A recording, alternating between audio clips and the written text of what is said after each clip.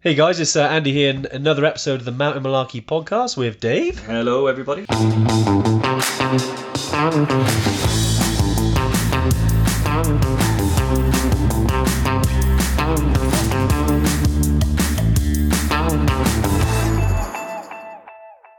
Hey guys, it's Andy and Dave here for another Tuesday tune in. I hope you're having a lovely week.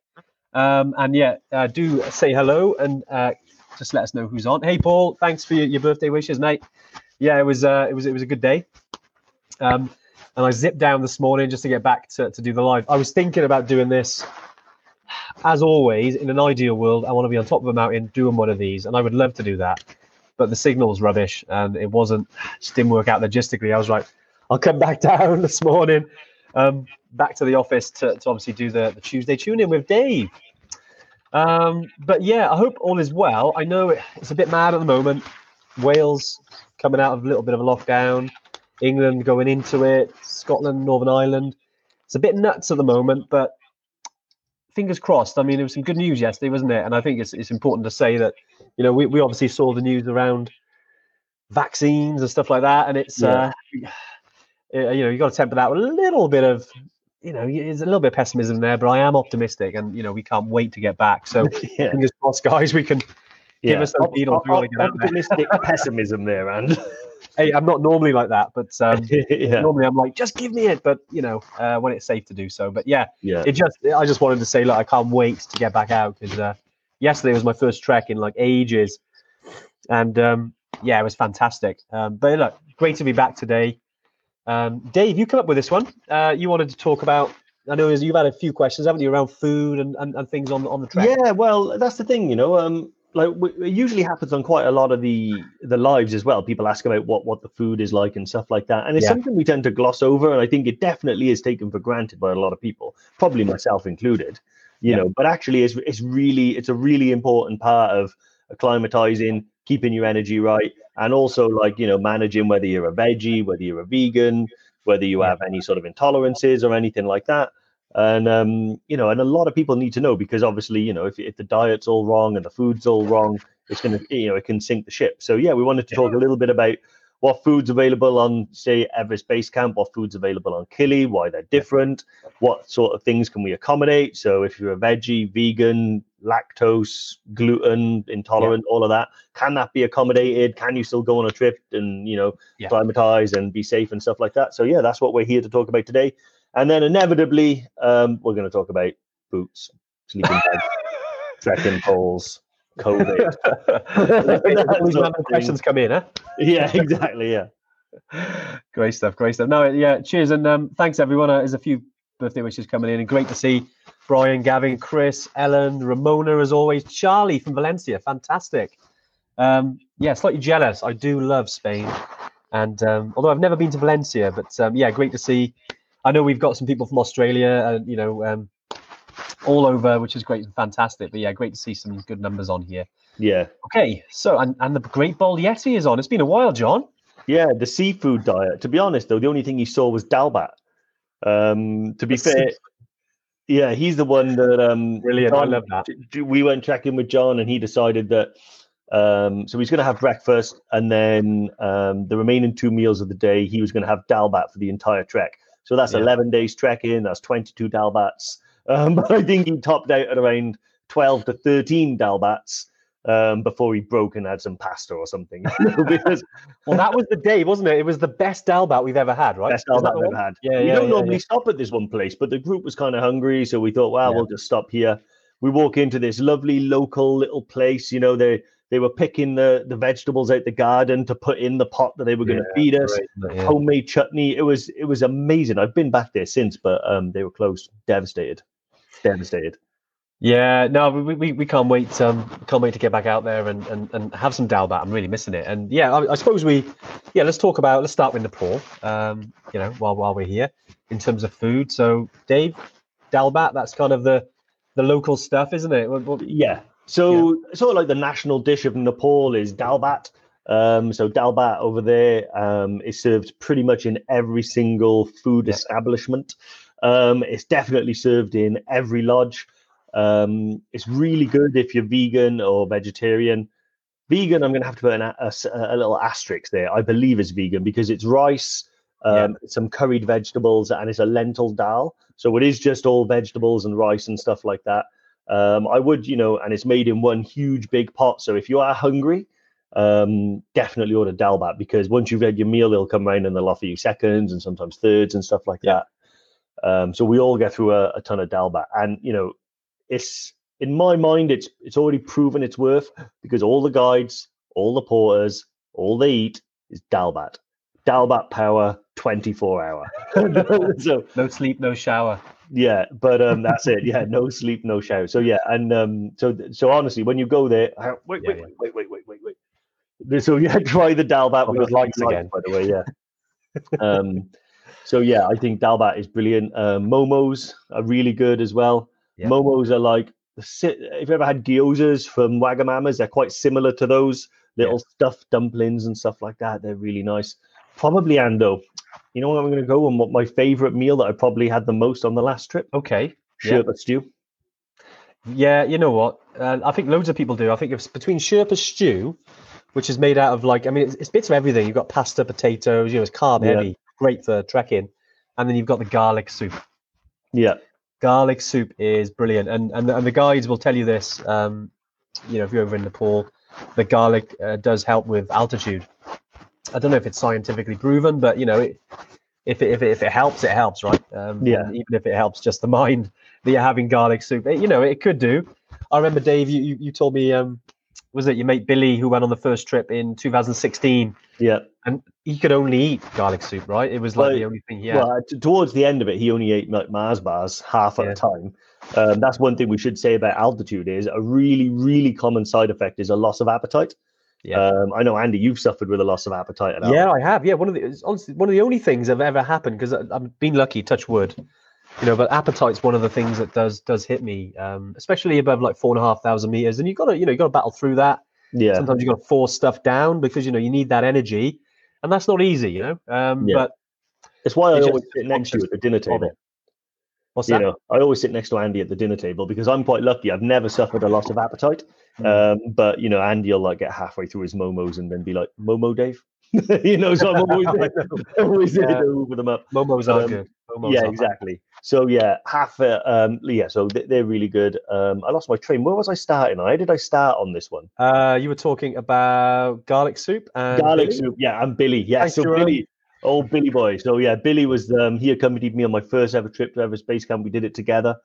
He really we were sort of two sides of the altitude problem. I had like a couple of headaches, but that was it. He had loss of appetite, no sleep, and stuff like that. With the experience that we've now got, we would have put him on Diamox much earlier. Yeah, 100%. And because as soon as he got on Diamox, it enabled him to get over the line and get to base camp and back. But without it, questionable. And if he'd had it earlier on, it would have been much easier. But yeah, one of the porters saw that he was like a bit struggling and brought into our room about 4 or 5 cloves of garlic and told him to put it in his pocket in his jacket next to his heart. Brilliant. And so for the entire trip, Billy smelt quite strongly of garlic. Well, as Dave says, Dave Rimington, not a single vampire. I bet it kept the vampires away then. It kept everything away. It kept everything away. To be honest, like I suppose it's handy, when you go into a toilet at Gorakshep to have something like garlic to be able to smell, But yeah, no. So I don't know about the science behind it, but all I can tell you is a lovely warm garlic soup makes you feel a lot better, and if you feel a lot better, you'll perform a lot better. So yeah, garlic soup is like an old traditional remedy for handling life at altitude. So yeah, you'll have it quite a lot. It's almost, I'll order it pretty much as an extra with most meals that I have. Yeah, it's definitely helps. And we tend to have it sometimes and then have your main. We have it as a starter sometimes. It depends, but I think whatever you eat, it's important that you definitely need the fuel. Yeah. If you don't, you could bonk. You could hit a wall, and you need that energy to continue. But other than that, then, so we've got the local stuff there, but also as well, most people are surprised that when you do get, say, on the Everest Base Camp trek, or whether you're climbing Island Peak, Mera Peak, so I'm talking about anywhere in Nepal here, it's quite similar wherever you go. As you can imagine, when you're on, say, a high camp, whether it be on Mera Peak or Island Peak, it has its limitations because of the geography, because of where you are. Yeah. But when you're in the villages, there are things like pasta, pizza, chips. We do say stay away from the meat, just because it's not sort of refrigerated up there. So it's a bit of a lottery. So we say, right, minimize the risk. Don't eat the meat. Obviously when you're on your way down, it's up to you. But there's loads of options there, and it's one thing we do as well, is have like an open menu. So for instance, when you get to when you reach the end of the day and you sit down and you put your bags in the room and you go down, you have a nice cup of tea or coffee, whatever you want, hot orange juice if you want, and then you can choose your food for that evening. So normally the guide will come to you, give you sort of a menu, and then they'll get your order then for later that evening. So they'll say, okay, we're gonna have dinner at say 6:30 today, guys. What would you like to eat? And then they note it down. So then you can go off, chill out for a couple of hours, then come back for dinner. That's normally how that kind of works, if you like. Yeah. Awesome. I just noticed Jishu said, hope you guys are cool. We're always cool, my friend. So we say food is inclusive. So if it's Dalbat Power 24-hour, what variety is it, especially on a 15-20-day tour? Do we have a choice of opting for not having food on the trips, and we choose ourselves, and perhaps the trip cost goes there? Okay, so when I say Dalbat Power 24-hour, what I mean by that is that's not all you're going to eat for 24 hours. They say Dalbat is all you need to power your body for 24 hours. It's a saying, you'll see it on t-shirts and everything like that. The meals are inclusive, so when you're on the trip, so all your meals, hot drinks with the meals, and all your purified safe drinking water is all provided for you. But the menu is varied, so it's pretty much the same menu in every place, although it does change a little bit. But the menu in itself is quite varied, so there's normally about 2 pages of food you can choose from. So you can have what you want. No, our meals are included, so you can choose what you want, from whatever. So sometimes if I fancy something different, I'll just order fries and bread, and I'll have chip butties with ketchup and stuff like that. A little something from potato rosties or spaghetti bolognese. I tend to stay away from eggs. Loads of eggs, fried rice. So you can just wolf down some vegetable or egg fried rice and stuff like that. So it's a very big menu, isn't it? I was surprised when I was out there, because it's always the unknown, and we hope this helps a little bit. And just here's a good question Jishu asked, ones if I don't like that, or if you've got some intolerances, there are other options there. But you also have to be realize of where you are, and sometimes things are low. Like it is in sometimes there's a limitation on the ingredients they have there, so they say, okay, this isn't on the menu. It's like you go to a normal place sometimes and they haven't got certain things. It can be like that because of where you are, but most of the time it's all there, and you can have an option. You have what you want. I mean, we have looked at before. I mean, I suppose ever since the beginning, we've always included all our food. Just makes it a bit easier. Whereas some people have said, what happens if I just, if your trips were cheaper and we get to just buy our food? Well, I mean, I know there's options like that out there, but we always find it's a bit easier just to have it all in, and you can just, fuel up. I mean, overall, we've seen those trips as well. And so every decision we've made about our trips and how they look and how they run has been a sort of deliberate decision based on our own experiences. Now, one thing that when you say food's not included, and they call it just your guide and your porter and accommodation, so all your meals and everything is extra. One, you do have to bring a lot more cash with you on the mountain. So if that gets misplaced or something like that, it's a bit of a ball ache. Secondly, when you're at Gorek Shep or Le Boucher and you've just come back and you're a bit tired, the last thing you want to be doing is faffing around with the bill, and remembering what you've ordered and what they've ordered. And so, no, what we do is it's all included. If you want extras, Dalbat's a good thing because the extras are free. So they basically just come up to you and just give you loads of extra Dalbat because they have such a surplus. If you order anything else, like say Sherpa stew, and you wanted another bowl, ordinarily you have to pay for the extra. But so if you are hungry and you feel like you're going to want seconds or thirds, Dalbat Power is the way to go. So hopefully we've covered, just to summarize as well, gluten intolerance. We've taken people on there and that's been fine. We just need to know in advance. Your guide needs to know so he can talk to the kitchen and make sure that it's all provided. The same goes for like vegan and veggie, particularly if you're concerned not only with not eating the stuff but also cross-contamination. I know some veggies don't mind, they just don't want to eat it, but they don't mind if someone's prepped them both, but other people are really strict and don't want any cross contamination. As long as we know that and the guide can talk to the kitchen, then that's all we need. So yeah, but then also things are a little different on, say, Kilimanjaro end, right? Yeah. So the menu, so to speak, is yeah. It's that was one thing that surprised me was obviously used to being veggie on in Nepal, but on Kilimanjaro it's pretty much as you get in a normal restaurant. There's meat. I mean, we had pasta bolognese the one night. We had chicken. Yeah. I think we had pizza. We do have some rice and curry and things like that. It's a very open menu, but again, obviously we cater for all the all different diets. Yeah.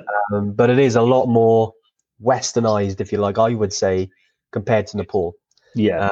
I don't know if it's because they've been at it longer in terms of the tourism side, but they just seem there's just a lot more of a broader menu, I would say.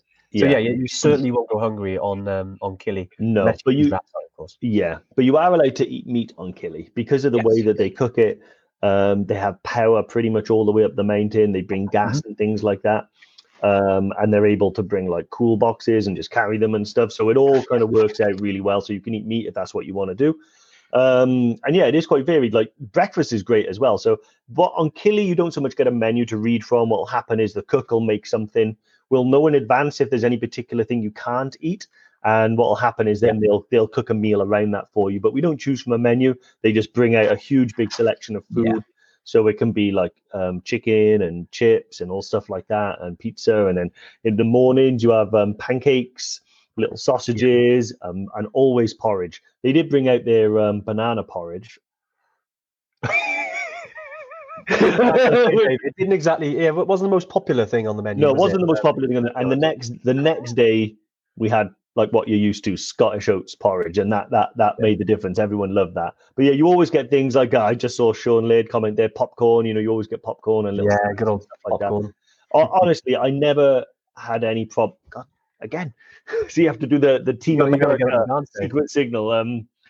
Yeah, I've never once gone hungry. Like you just don't. Like if anything, there's more food than you can eat. Yeah. But it is a nice little surprise. I mean, I'm pretty much trying to like aim towards eating a lot less meat and stuff like that. Yeah. But when I was on Kilimanjaro, it felt good to have the chicken and have that protein and stuff like that. It just does feel like it energizes you. Yeah, very, very well. No, you've got to get it down you. Yes, Paul, I do eat pizza. It's probably a bit too much pizza. Let's put it that. But I didn't have pizza yesterday. It's a good point, Dave. And I think that the big thing you said there as well is that like it's not an open menu, is it? It's kind of brought. Obviously, if you've got any intolerances, they'll cater for that. But generally, for the main core of the group, they kind of bring out all the things like say for one day. It'll be, say, pizza, so they'll bring out maybe a vegetable pizza or chicken pizza, whatever it is, as well as like chips and things. So then that's for everyone. Obviously, people then who have the other stuff, they'll bring that as well. That's kind of the main difference, I suppose, between Nepal and Kili. And I know we're focusing on Nepal and Tanzania here because obviously I know we got Peru as well and Toubkal. I mean, Toubkal especially, the food out there is very. If anyone here has been to Morocco, it's beautiful food. I mean, a lot of tagines, a lot of vegetable chicken cooked in tagines. Even on the mountain, when you're in the Atlas Mountains, the food's fantastic. I've got to be honest. Very surprised the quality of it. Yeah. Yes, I definitely want to learn how they cook because that's the spices. It's just great. Awesome. With Peru, it's very South American, but it's a bit more rice. Again, it's quite westernized. So you do get access to all the usual stuff. You can get. Chips, porridge, especially for breakfast. You've got the usual eggs and things like that. In South America, we definitely. I mean, it's interesting because I'm going through some of the comments, and I know people who've been on our trips in, say, Nepal, and I know Sinead. She's got a fantastic blog that she wrote for us. It seems like a while ago now, but definitely, I know the guys are working on putting it on the website, and I know that's very good. In terms of advice about some intolerances. So Diane, I think you've commented on here and a few other people as well. Just hold on for that because it's got a really insightful article. So it'd be great to we'll share that obviously on on the social channels. Yeah. Have a little read of that, because Sinead's got a lot of good advice, and obviously how she dealt with that on the Everest Base Camp trek. Yeah, awesome. We got there's a lot of, obviously got the ones from the emails. Let's pick those up, Dave, because there's quite a few. Yeah, sure. So Andrew Blakeman. Yes. He's not sure if he can make the live today, so sorry about that, Andrew, but I'm sure you can listen to this. So he's asked, he squeezed 2 in, so he's gone for a little doubler. First question, contact lenses at altitude, Kili or EBC. How does the height and cold affect them? Would glasses be a sensible option as we go higher? Do you know what? That's an interesting question.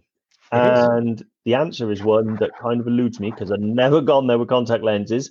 I am going to say that I don't imagine there would be much difference, because although it can be very cold and stuff like that, I don't think that it's ever going to be an issue of like freezing them.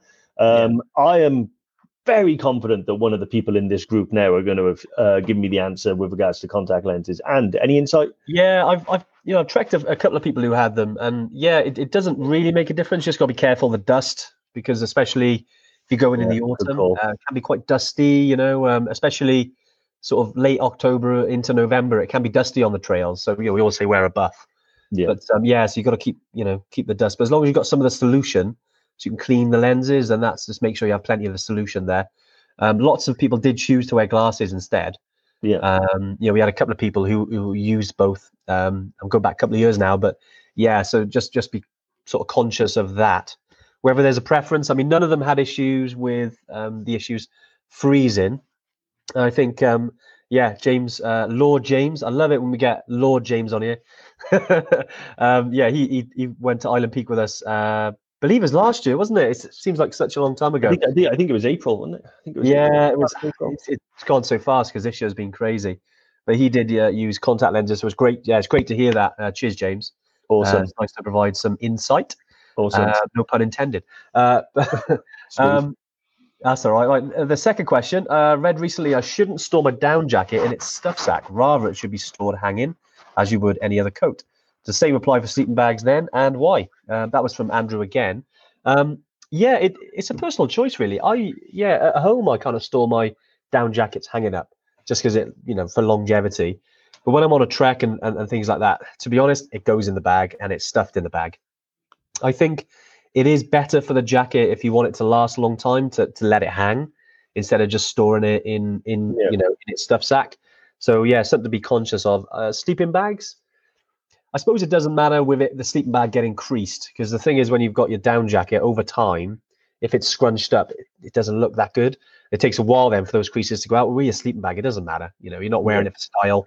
It's just to keep warm. So for me, with sleeping bags, it doesn't matter. I always store my sleeping bags personally in its stuff sack, if you like. That's it. Yeah. Air it again, just to get some air.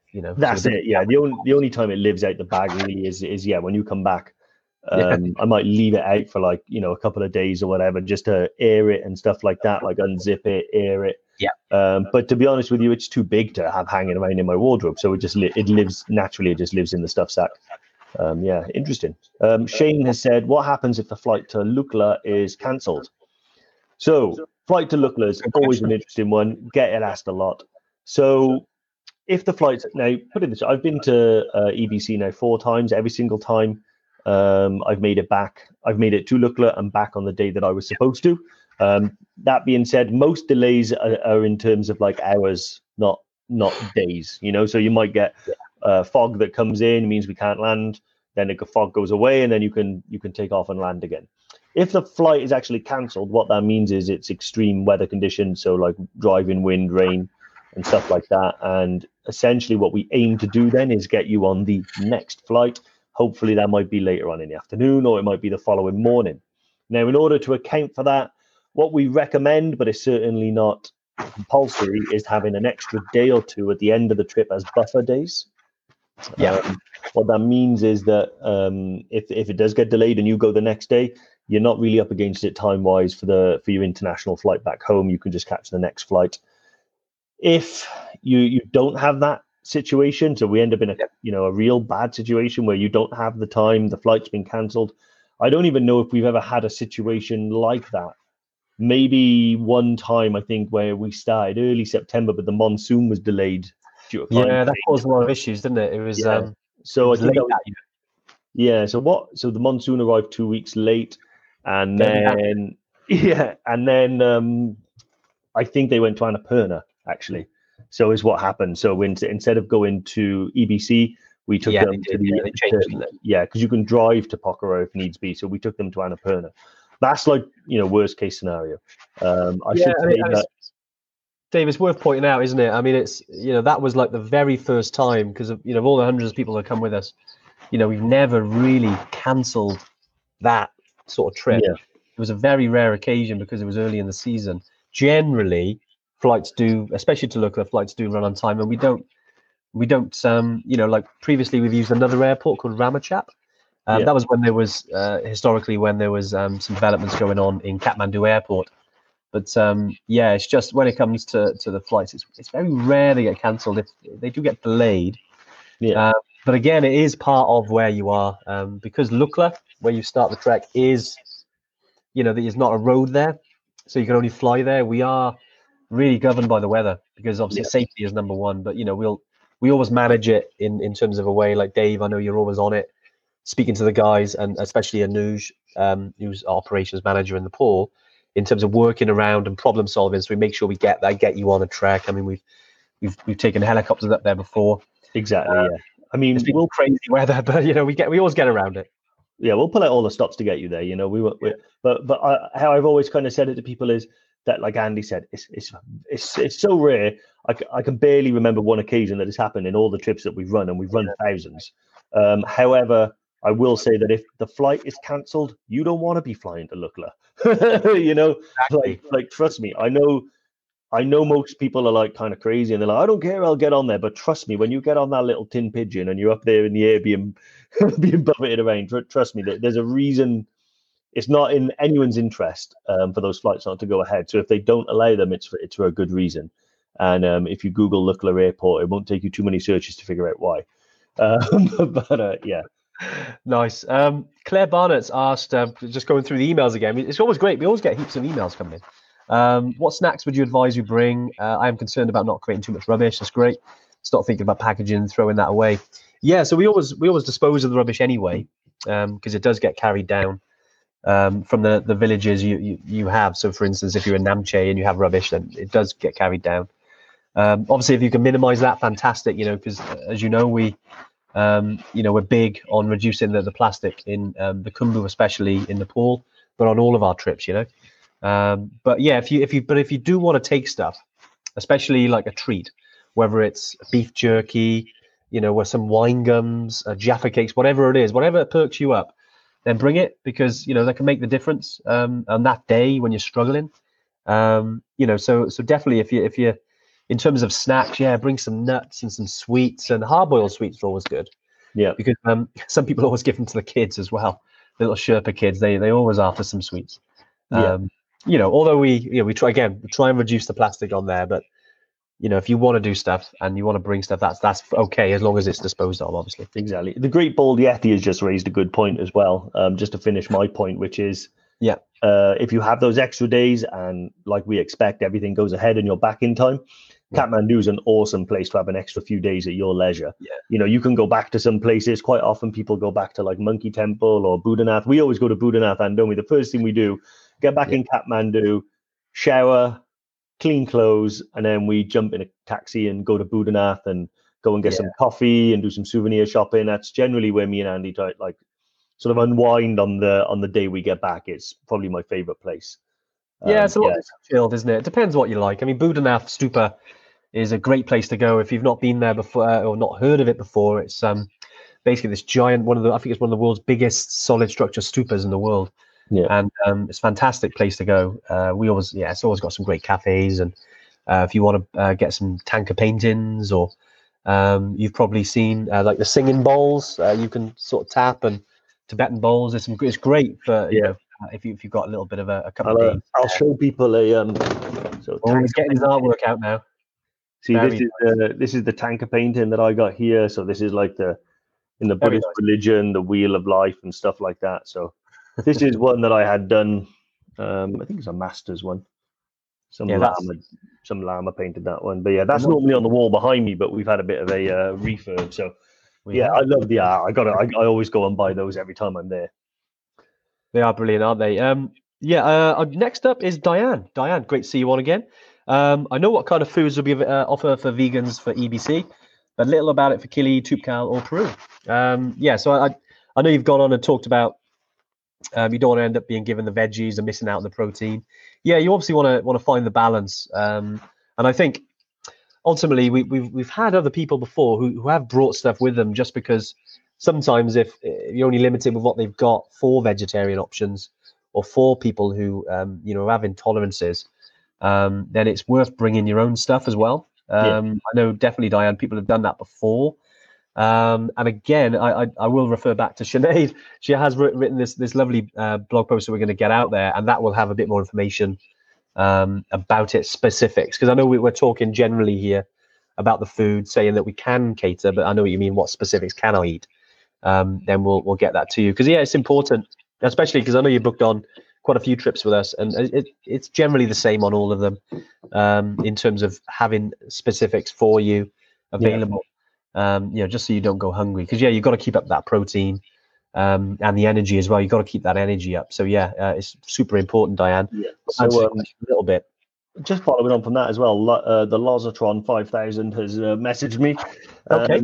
I'm not sure if this is from Lauren herself because I can't see her name on it. Anyway, but basically the question is, can you bring protein shakes with you, say for like Annapurna or EBC, or is the food protein rich to help with recovery? So it's a very good question. Now, personally, the treks are so because you're being a vegetarian. Now, you're not going to get protein from any meat or anything like that. But on Kili, yes, you will. You get it from chicken and stuff like that. There are a lot of other things that you can get protein from. Certain vegetables are protein rich as well. However, if you are used to sort of protein shakes and stuff like that, you can bring some with you. But I'd be inclined to sort of measure it out rather than bring the whole bag, because protein bags can weigh a lot, and then just mix it with water. But to be honest, a lot of people just bring things like beef jerky. And things like that. If you are a meat eater and you want to get protein-rich snack or something like that, beef jerky is really good because it's flat, doesn't weigh anything. You can carry loads and doesn't matter. That's something. I have seen people with protein shakes, but it's not common. Most people just sort of combine their recovery with also delving into the local cuisines and stuff like that. So although it is an important factor, it's not going to be so grueling that you're going to need to sort of like be conscious of your recovery. You can just do the trip, eat the food you eat from the restaurants and stuff like that, and then come back and then worry about the recoveries and stuff afterwards. Yeah, nicely, Dave. Nicely answered, mate.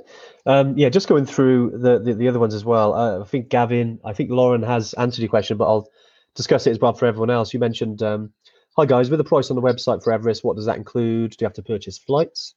So we're pretty much as Dave likes to. Dave, I'm going to use what you said.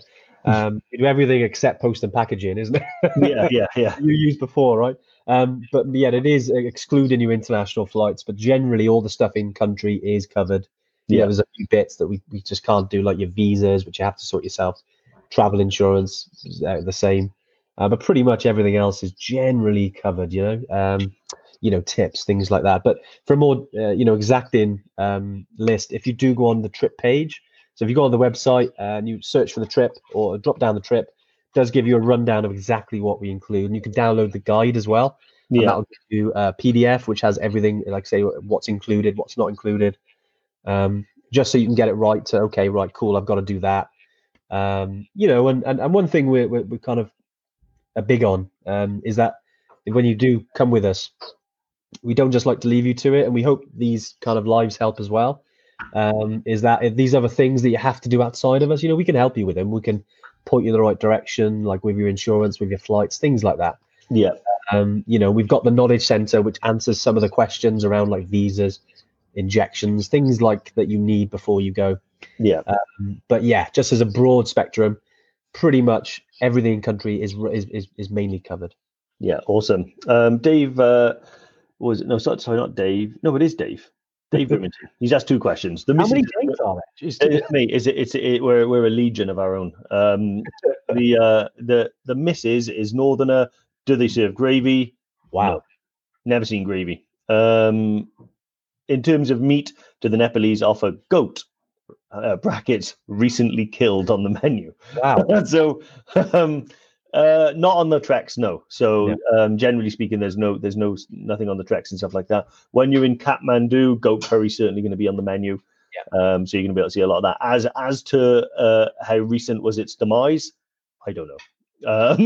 I honestly couldn't tell you. I think there are some places where it's most certainly going to have been relatively fresh. But yeah, no, you get goat curry. Yeah, it's very tasty, very delicious. But it's in Kathmandu, not on the mountains. You won't get it on the mountains, really. We don't recommend any meat curry on the mountains. I always use the story of our old mate Barry, old Bazatron, who we said to him, no alcohol, no meat. Day 1, saw him eating a chicken burger and necking a beer. It did look delicious. And he really enjoyed his helicopter ride back from EBC. You know, he was. He battled on, didn't he? I know we always talk about Barry, but he's a fantastic bloke. If any of you guys ever meet him on a training weekend or on a future trip, but he'll admit himself, he probably started a bit too early on the meat, but he did really well. He battled on. He made base camp, so fair dues. He made base camp, and to be fair, he got to base camp when most people would have probably turned around. So lesser men would not have made a lesson in that. I honestly think he made the trip a lot more difficult for himself than it needed to be. But yeah, he did awesome. Seriously, just don't eat the meat or drink alcohol on the way up. At least if you're going to risk it, I mean, everyone's an adult. If you're going to risk it on the way down, because it's only 3 days down. So you've only got 3 days of seat of your pants hiking, bush to bush, toilet to toilet to get back. But exactly. Charlie Wright asks about where does the water come from. He said he's had Dodge experience on the Inca Trail and on Kili, both water and food. Amazing. So I presume you talked about Nepal there. That generally, in Nepal, it's got all the water you could ever need. And basically, each village has a water source. What we introduced sort of almost 2 years ago now, time's flying. We now use purified water filters. So all the water that you'll use will be purified. We used to use chlorine tablets, but it was never the best. Plus, to be honest, people got fed up of it and started buying plastic bottles anyway.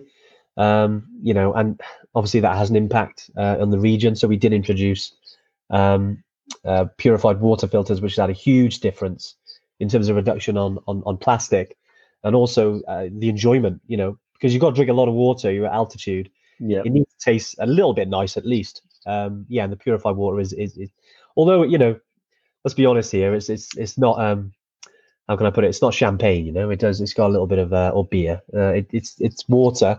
It's quite plain, but when you've got to drink it, we want to make it as best as we can. That comes into one of my my top trekking tips, which is you can buy these little Robinson squash squirters, and it's highly concentrated squash. I always bring 2 or 3 of them, not because I need 2 or 3, because I like the variety.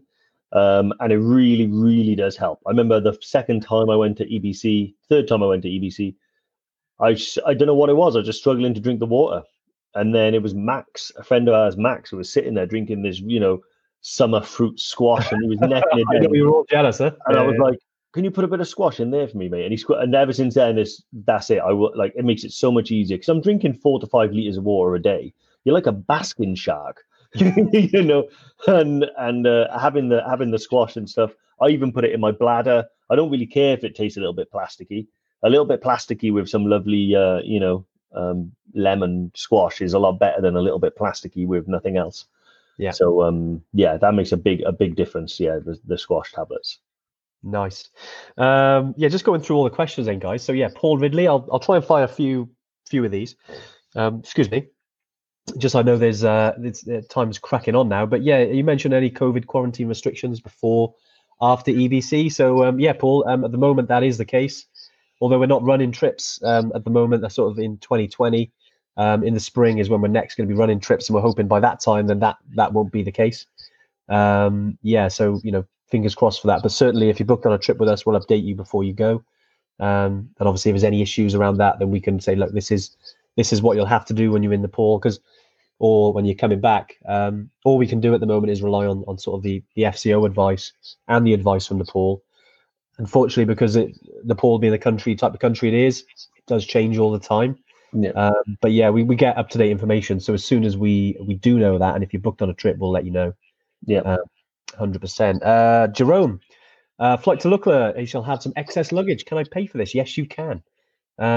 It's generally that there's a rule of thumb that you want to stick to about 15 kgs, but some people do take extra stuff, and it's roughly about £1 a kilo. So it's quite affordable, quite cheap. But just beware that sometimes, and very rare, we've known that. Don't think we've had main issues with us. I think once we had it. I think it was actually mine when I had some camera gear, and it got taken off the plane because it was too heavy, and then it had to arrive after you. So I mean, one of the porters, caught up with us, but just be aware of that. So just try and be a bit frugal with regards to your packing. Yeah, exactly. I mean, I always think that 15 kilos is what they're going to weigh. They don't weigh you. So one a little top tip is some people wear these like jackets, they're like either fishing jackets or something. Photographers wear them a lot with all the pockets and stuff. Yeah.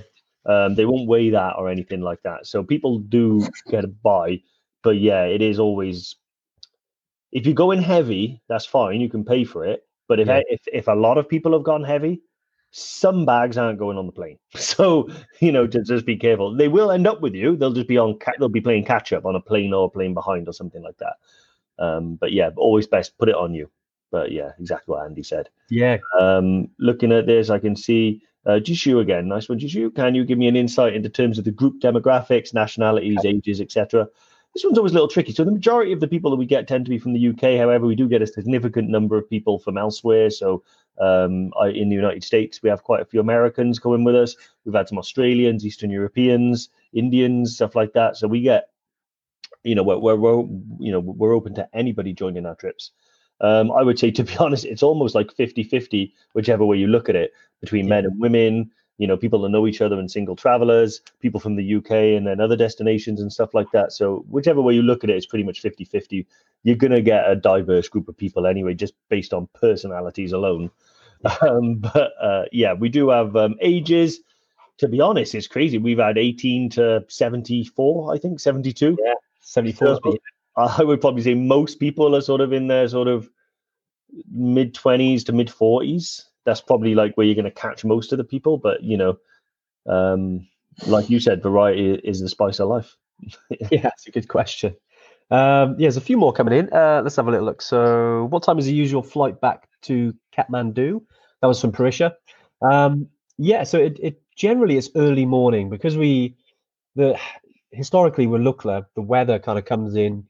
If there's going to be any weather at all, usually it's late morning into lunch and the afternoon, and then suddenly it clears up. But most of the time, early mornings, it's fine. So you're talking 6:30, 7 o'clock back to Kathmandu. It's an early one, but that can always move. Sometimes we've flown as late as 1 p.m. just because it's been busy, or again, there's a bit of weather and waiting for the weather to clear. So you're really beholden to the weather and actually on the day what it's like. But generally, we do book the first flight out if we can. We always book way ahead. The guys we use and Anuj, they do get access to the early flights, which is great. But as always, we have to manage it on the ground, and that can change with weather. But generally earlier, so it gives you a bit more time to enjoy Kathmandu in the afternoon then.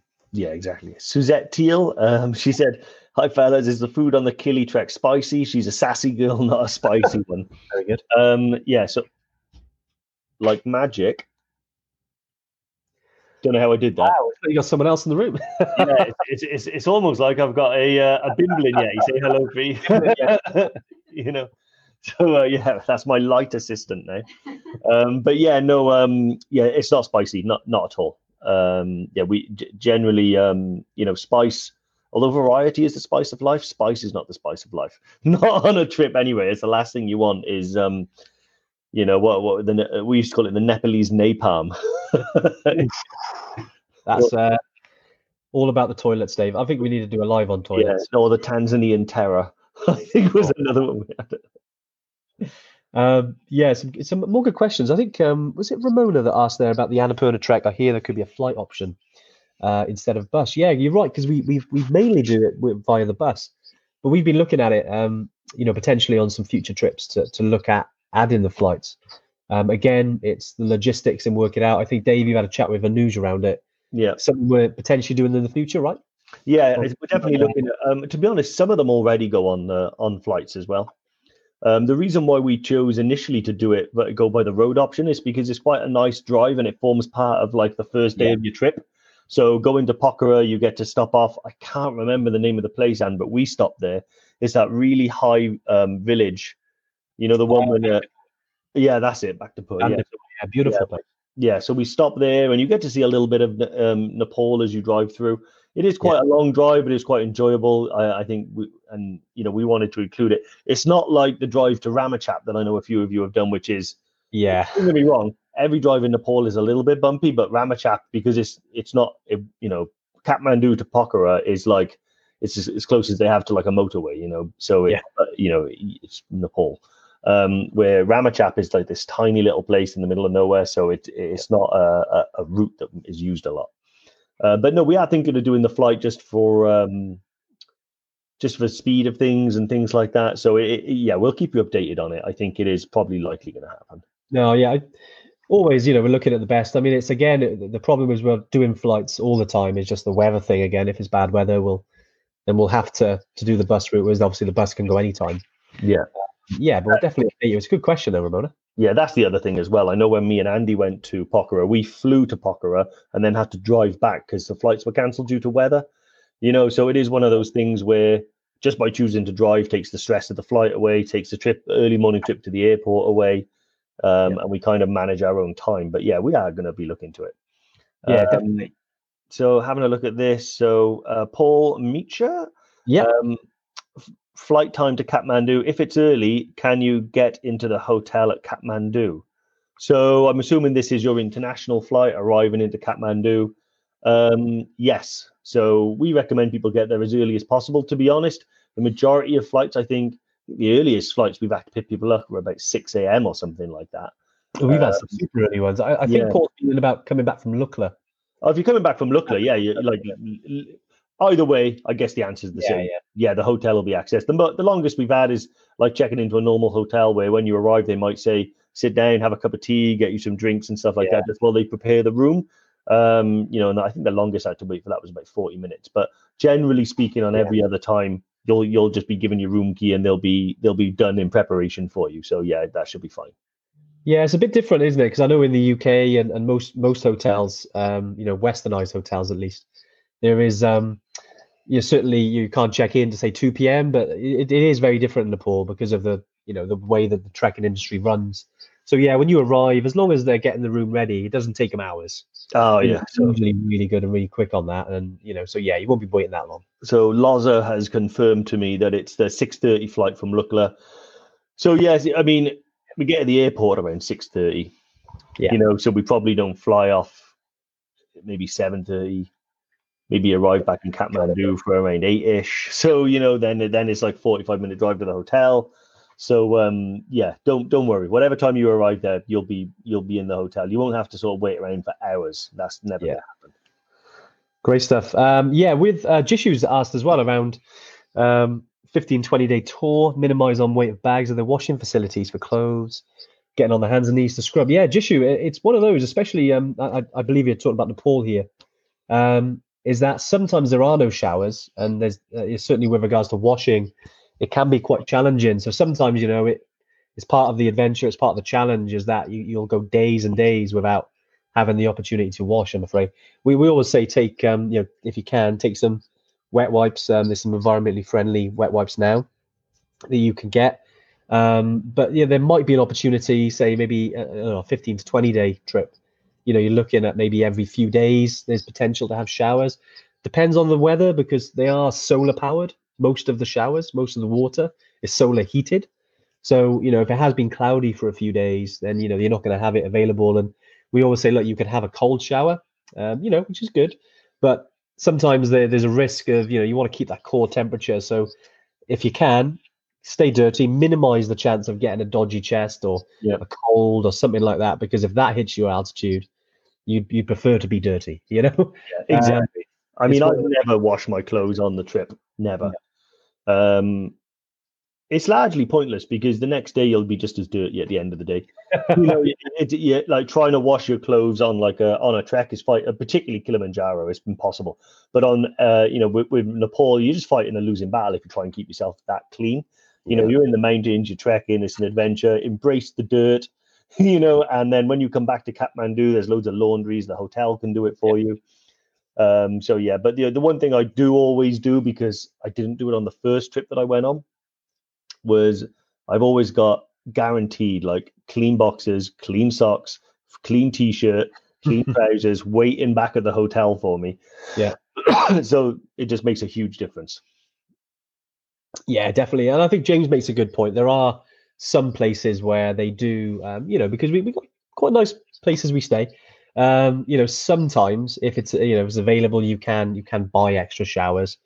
If they're available, there are places. I think Ramona mentioned as well, because I have seen in Namche you can get Namche Bazaar. If you're on the Everest Base Camp route, that's kind of 2 days into your trip, and you stay there for a couple of days, and then you also stay a night on the way back. And there is a place there. I've never used it, to be honest, because by the time you get there, you've only been 2 days. You don't really need to do it then. On the way back, well, you're only a day away from Kathmandu anyway. So I kind of wait till I get back to Kathmandu. But, if you want to do that, you can. I have seen people wash and then they leave their sort of clothes on the back getting dry. But you know what? Knowing the area, it'll take a long time to dry. Yeah, especially if it's cold. I just, if you can and you can handle it, definitely stick to wet wipes. And just obviously cleaning yourself that way rather than trying to sort of plan showers in your itinerary, if you like. Actually, me and Billy, I remember on my first trip to base camp when we got to Dingboche. Yeah, it's in a valley, so it's either very cold or very hot. But the sun hit during midday; it was boiling. So I know Billy washed his clothes and then put them out on some stones, and that helped dry them. But as Andy said, I know people that try and become a human clothesline. It is also. Think of the people walking behind you. They don't need to see your pants flapping in the wind. We've seen some colours and some shapes, that's for sure. In terms of underwear on the trek, but it's always good. But it's certainly I know what you mean, Dave. It's always a bit interesting, and you think, okay, nice. Yeah. Oh, Suzette asked the question. Yeah, Suzette asked the question. We mentioned the like bathrooms when you're on the trek. How do females navigate going to the back? Yeah, good question. Really good question. So when you're in the camp and stuff, we provide toilet tents. So there's 3 ways you can go to the toilet. Now, when you're in camp, there are the communal bathrooms, which tend to be long drops. We have our own, so we bring like a chemical toilet. So everything we bring up is brought down, including what we eat and get rid of. And we have a nice little tent as well for privacy. When you're on the trek itself, it's never a huge issue because there's always if you need to go, then you can find a place. There's always like natural cover and things like that. And usually what will happen is you can just tell the guide will find an area and like stand guard for you, But we had a couple of girls like that needed to go to the toilet. You just find some natural cover and stuff like that. Yeah. The only thing I do say, which it is a big rim, but no one expects you to like carry everything that you leave on the floor, but the tissue paper and stuff like that. If you can, stuff it into like a stuff sack, tie that up real tight, and then either dispose of it at camp or bring it back down with you. We try not to leave as stuff like tissue and wet wipes and stuff just out on the ground and stuff like that. Exactly. Tony asked as well. Sorry, Tony. I believe we had a question earlier. What kind of distance in kilometers is the average daily hike? So it depends on the route. I mean, if you're talking about the classic Everest Base Camp route, you've got the Gokyo Valley route, you've got the 3 peaks, 3 passes. But when it comes to Everest Base Camp, if we're talking about Nepal here, some days are longer than others. It's actually not that far in terms of distance. Dave, I think what's the total? Was it 45 miles? Was it 65 kilometers on the way up and the same on the way back? Something like that, yeah. Honestly, it's not that far. No. So the reason why, this is why when some people have asked, what's the distance in terms of kilometers and miles, but actually when you're trekking at altitude, it's more helpful to think of it in terms of hours. Yeah, time. Because miles are not the same as they are down here. I mean, they are in terms of their length, but walking a mile at sea level is not what it's like to walk a mile at altitude. It's on average, most people are sort of 15 to 20 minutes a mile at sea level. That could be 3 hours if you're on your way up the summit of Kili, So it's like it's different. So whenever anyone's at altitude and we say, oh, what's the next day going to be like? They say about 6 hours, and then then okay, it's going to be a little bit of a long one. Sometimes it's like 4.5 hours. There are some shorter days, and then obviously base camp day and stuff like that. Summit day on Kilimanjaro. How long, Dave? That's a beast. I mean, depending on whether your nerves and your excitement lets you get any sleep, you can be up for well over 30 hours. But man, that's I love that. Graham asks, how many pairs of socks to carry for EBC? Second day socks, not great, but 7th day, wow. Yeah. Well, mate, we've all been there. Those 7th day socks. Yeah. I usually take you're trekking for about 11, 12 days. I usually take one for every other day. Just to try and minimize the weight. So you're looking at sort of 5 to 6 pairs. Yeah. Of socks, and I try and use. So I've always got say 2 or 3 that are the thickest ones I've got, the warmest ones, and I've also got then a step down, just because in the evenings as well. Sometimes I do like to get out, and although you might have used them say 4 or 5 days ago, they'll be the best you have, but you can air your feet a bit more walking around the tea houses or the villages, instead of your thick thermal socks. So I'd say about 5, 6 pairs. But it's down to you. It's personal preference. I have seen people take, because people who want to use one a day, and that's fine. Obviously, it's just going to be a little bit heavier, depending on the thickness. But I hope that answers your question. Yeah, no, good answer. Yeah, I usually bring about the same. Same goes for pants as well. One thing I really recommend is the merino wool. So the merino wool, like Smart Wool or Icebreaker or Bridgedale socks. Same goes for the underpants. They're quite expensive, but they just last longer. After a day's trekking, they dry quick. They lose the smell quick. If you bring like just normal cotton ones and stuff like that, then my God. No, it's good. There's heaps of options now. I've heard of bamboo underwear as well, which apparently is really good if you're big on chafing. If you get any dodgy chafe scenarios, we've all been there. And apparently these they're not cheap, but apparently they're really good. The bamboo underwear. I might even actually test them out soon. Really, bamboo underwear? I haven't tried them yet. Yeah, you give it a look, mate. Right, guys. But there's just see if there's any more questions coming through. I know we've almost gone. Just one thing I noticed as well. Sinead's mentioned about she got the distances for each day on her trip. Which is great. So definitely, if you're on Facebook, obviously if you're on Facebook now. But if you go onto the group, High Altitude Evertrekkers, and just a little search there, we'll bring up that. Also, as well, if you do go to our knowledge center and search if you just type in distances, we have actually got an article that has the daily distances on the Everest Base Camp route. So have a little look at that as well and give you an idea if you want to know the distance. I think Brooke has a good blog about it as well, doesn't she? I can't remember the name of her blog. She's normally watching. Typically, this is probably the day she isn't. Brooke. Yeah. Great stuff. Well, we've been almost an hour. Dave, anything else before we finish? No, that's pretty much it. That's it. The only thing to mention again is, thanks to everybody that supported us with the jackets. We've had an amazing response. We've still got loads more. So if you do want a jacket, they're £100. All the profits go to the team in Nepal, the guides, the porters, to help support them, their families, their livelihoods, and make sure that they're in tip-top condition for when we go back there. Because without those guys, we wouldn't have what we have. So we're very thankful to those guys. So please do. The links are all over our Facebook, our Instagram, and stuff like that. So if you can afford it, and you're in the need for a jacket, it's a really good down jacket. It doesn't only keep you warm, it keeps your heart warm, because you're looking after the people that have looked after us and our customers. Yeah, great stuff, Dave. Yeah, thanks for bringing that up. And I think Lauren's just posted the daily distances, the height gains on the Everest Base Camp trek. So nice one, Lauren. Great stuff. All right, well, we'll be back next week. If you have been part of the, because Brian there, like, there's not another competition this week. Yeah, although we'd love to do it every week. Yeah. Very good, Brian. Very good. But if you have entered the last competition, don't forget, if you have any runner-up prizes, things like that you want to use, you've still got another week to use that. So definitely get yourself in if you're looking to join us on any of our trips. Yeah. But as always, yeah, great live, Dave. And we'll see you next Tuesday. Awesome, guys. All the best. Take care. See ya. Awesome. So I hope you enjoyed the another episode of the Mountain Malarkey podcast. That was something a little bit different, wasn't it, from the Tuesday tune-in? But I hope you enjoyed it. I must say, you were brilliant on that episode, Ant. Thanks, mate. Thanks. Now, if you've enjoyed it, don't forget to leave us a review and subscribe to the podcast. All these podcasts we put together, the episodes, trying to reach as many people as possible. And if it's helped you, leave us a lovely review. We'll see you again next week. Yeah, all the best, guys. Bye.